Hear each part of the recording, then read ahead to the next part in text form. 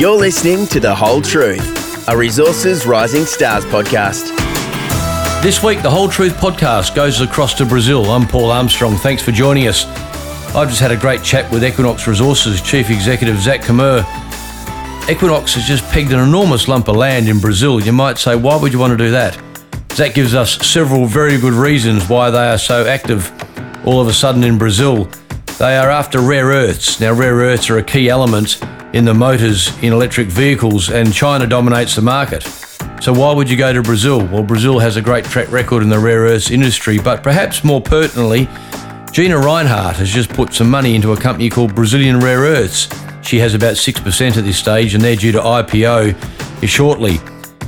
Brazilian Rare Earths has attracted a lot of attention, and some of that spotlight is now being shed on Equinox. Equinox has a great big lump of land right next to Brazilian Rare Earths. The geology is very similar, and as Zach tells us, there is much reason to believe that they could have a replica of what Brazilian Rare Earths has.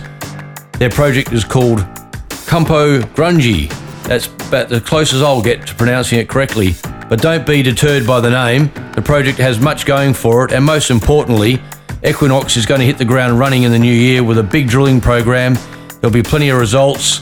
They'll be spitting out holes left, right and centre, turning this thing into Swiss cheese as they seek to establish another big rare earths play in North Brazil.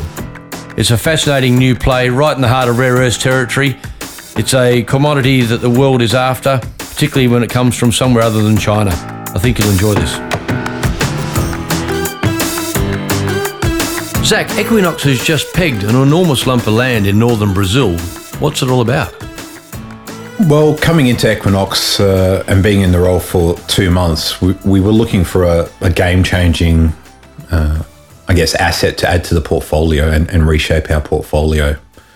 And having previously ventured into Brazil back in 2009 on nickel and cobalt projects myself, we kind of steered towards Brazil because it ticks a lot of boxes.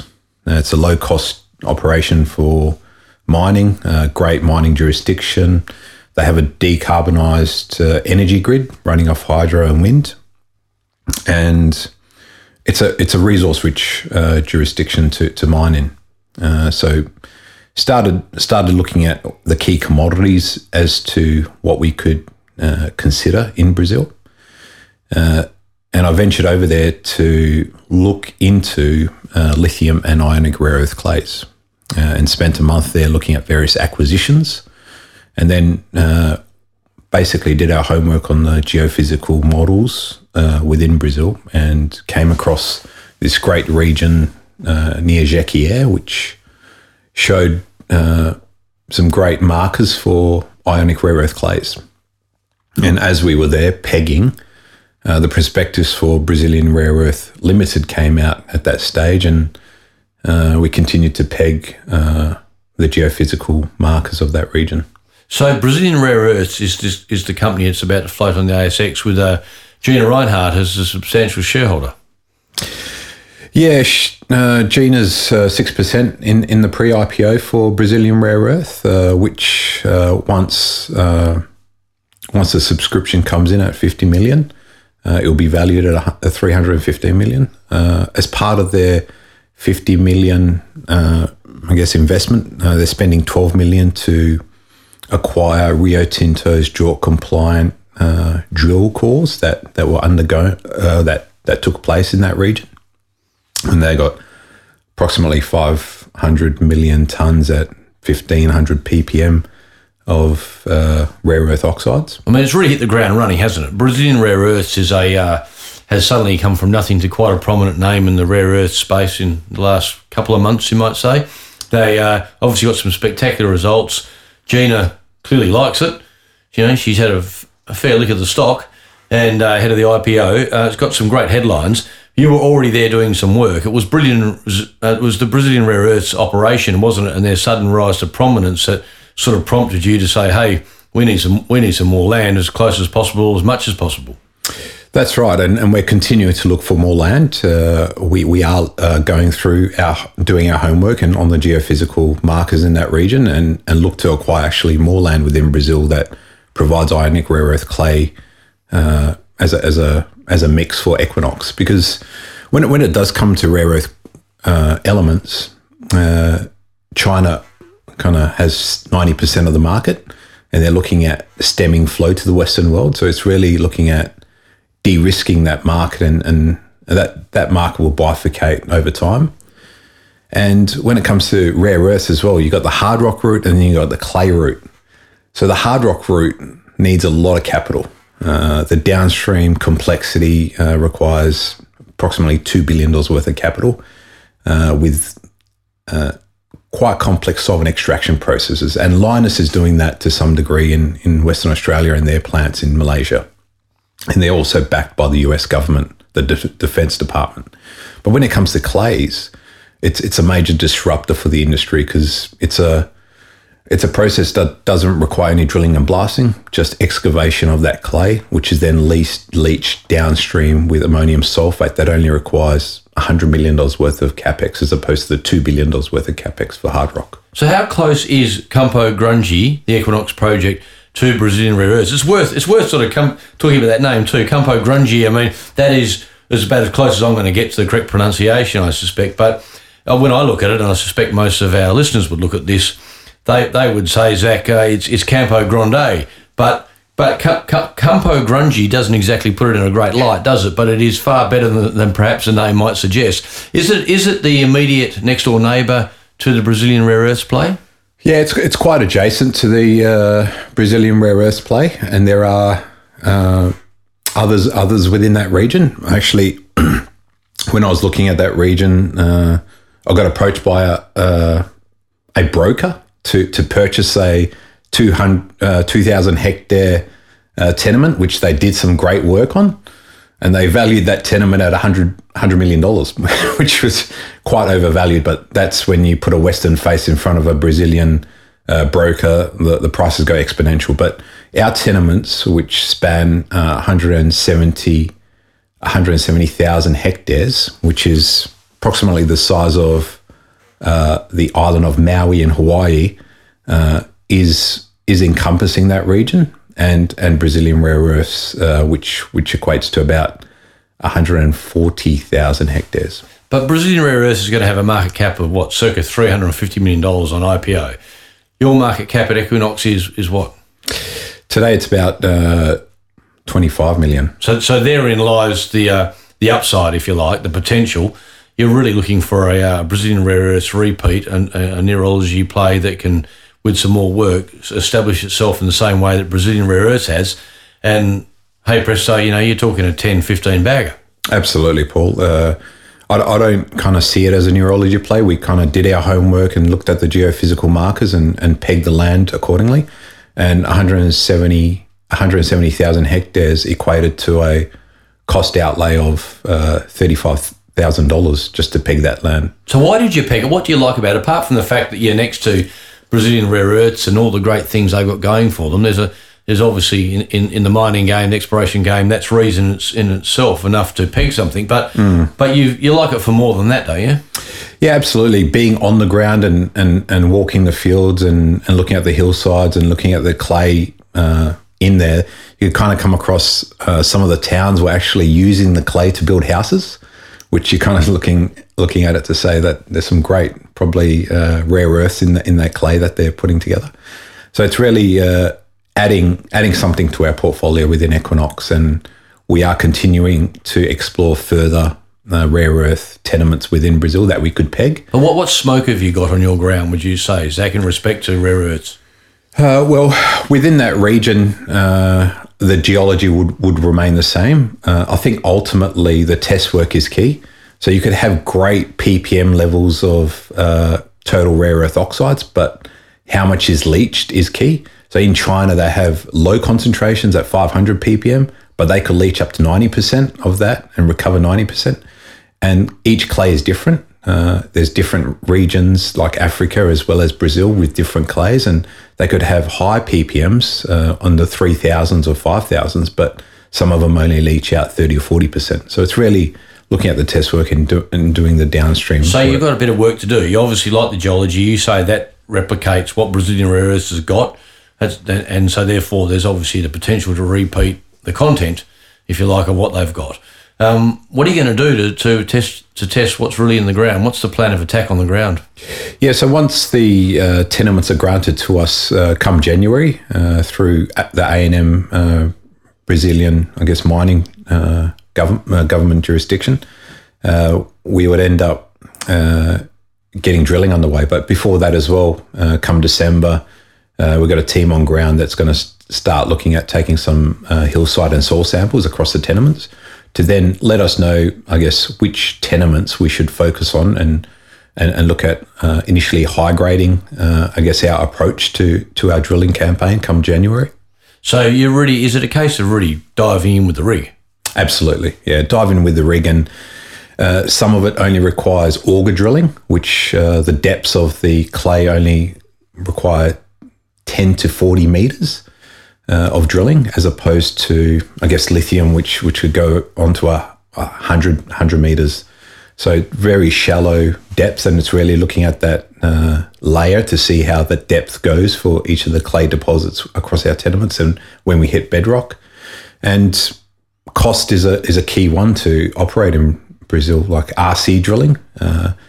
It's only $50 a metre, but it's 4 to 5 times the cost in Australia and Canada. So are you going to pepper this ground in the new year? That's really, what, 4 to 6 weeks, you're going to get a pretty good handle. It's a lot of holes, isn't it, in that time? Absolutely. Kind of working through, I guess, the plan of attack for the exploration, and then just basically drill as much as possible and continue drilling, doing the downstream test work.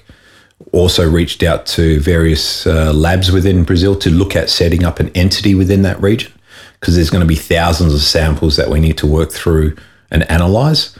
And one of the key bottlenecks in Brazil is, I guess, the laboratory. So getting a laboratory set up in Jequié is key to make that happen.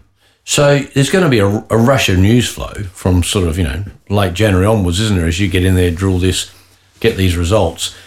This region that you're in, Brazilian rare earths are in, it's obviously very hot. Are there other companies sort of rushing to it now? Have you got a bit of perhaps not first mover advantage, but second mover advantage? There are others in the area, Paul. Once we noticed, once our announcement went out, the remaining available areas in that region are being snapped up by other ASX listed companies, as well as Brazilian brokers that are looking at flipping assets or tenements. So looking at that ground and then doing their minimal exploration and then trying to flip it, which I saw on some of the acquisition discussions that I had in Brazil. So it's becoming very much a trading and a peaking hotspot, perhaps in the same way that we saw the James Bay region in Canada for lithium, 12 months or so ago, when that became a hotbed of trading and horse trading and that sort of thing over there for lithium. You're seeing the same thing in this region for rare earths. Yeah, that's right. And kind of went into Brazil with a focus on lithium and rare earths. There was some great grounds to peg in lithium. But having a look at our portfolio, we've got our tenements in Canada and Australia on lithium. Came across a lot of lepidolite throughout Brazil. BYD were in there. The Chinese are in there. They're trucking it out by the ton, and they're actually shipping it out as feldspar to avoid lithium royalties within Brazil, and they're sending it off to China for processing. So one thing that I'm realizing within Brazil, which is quite sad as well, that a majority of the lithium plays and also the downstream plays, a lot of people are shipping out of Brazil and not really processing within Brazil, which is quite sad. But in the rare earth space, even Brazilian rare earths themselves are not the first mover, are they? There's a very established rare earths industry in Brazil. Yeah, it's quite interesting coming onto Equinox and looking at the various commodities and a pivot towards rare earth clays. I actually came across the world map millions of years ago where Brazil was actually joined to Africa and the countries of Namibia and Ghana and the like, and we kind of see that play out with IXR, who have clays in Uganda within, and they got some concentrations there. And it's quite interesting that we haven't come down to the lithology or the science as to how these clays are formed, but they are formed within Brazil, and we kind of see,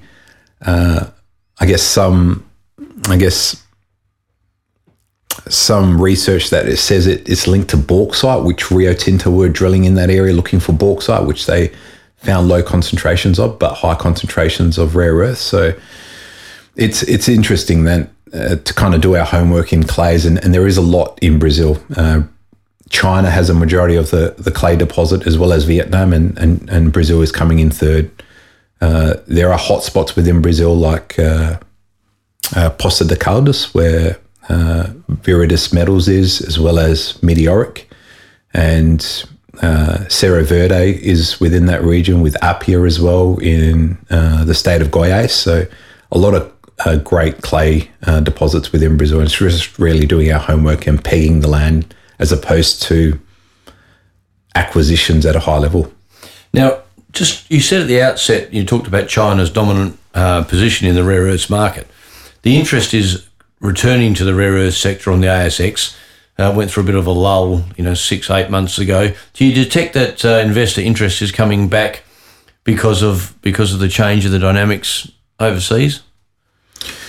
Yes, and it's a key commodity moving forward with the energy transition. The rare earth, I guess the heavy and the light baskets, the 17 elements that are sitting at the bottom of the periodic table, are key to, I guess, hybrid cars and electric cars, where 4.5 kilograms of rare earth is used in each car.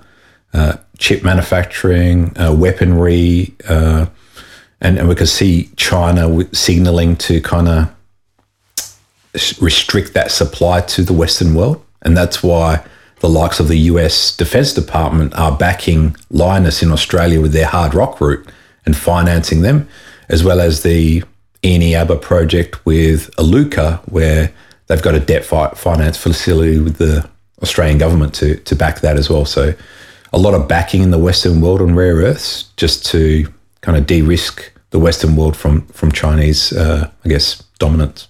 Now, just as an aside, before we wrap up, I think it's worth just touching the fact that Equinox also has some iron ore interests in Western Australia. Yeah, it's our IPO in 2021 was based on our JORC compliant resource in the Hammersley Iron Project, based in the Pilbara, which is sitting south of the Solomon Fortescue mine and north of Rio Tinto's iron ore mine. We have 343 million tonnes at 55% iron, and we're looking at a high-grade option that sits above the water table at 58 to 63% iron. And we're just working through that. We have a drill campaign ready to execute in 2024, and we're just working with the traditional owners on a path forward there. So once you get that sorted out, there's obviously a lot of interest in iron ore. The price is booming, and small fish can be very sweet in the iron ore game. Absolutely. Iron ore provides great margins. I think the price at the moment sits about $130 a tonne, and the majors out there, they produce it at $23 to $25 a tonne. So they're basically printing money with the volumes that they're producing. We're looking at various options there through DSO or in-house development of that asset. So you've just raised a bit of dough this week. You're armed and dangerous, ready to go. You're already bracing for a pretty hot start to the new year. Absolutely, Paul. It's really getting those dollars in the ground through exploration on our rare earth tenements in Brazil, and then also kicking off further exploration in our iron ore project, as well as our lithium tenements. Zach, thanks for your time today. It sounds like you're really into setting yourself up for a great new year. Investors like to see people who are companies that are drilling and making action. That news flow, that's where the value creation comes from. And you've got plenty of that coming up. You've obviously got months of action in Brazil up the road from what is going to be a hot IPO of next year. I think the whole GINA involvement next door with Brazilian rare earths will put some spotlight on the whole sector, and particularly on Equinox itself. So you're really well positioned for a great new year. All the best with the drill rig, and I think we might get you back to the Whole Truth podcast maybe sometime around Easter to see how things are panning out. Excellent. Thanks for having me, Paul. Thanks, Zach. You've been listening to The Whole Truth, a Resources Rising Stars podcast, produced by Resource Media, hosted by Paul Armstrong for Reed Corporate. Please note that Reed Corporate does not provide investment advice, and investors should seek personalised advice before making any investment decisions.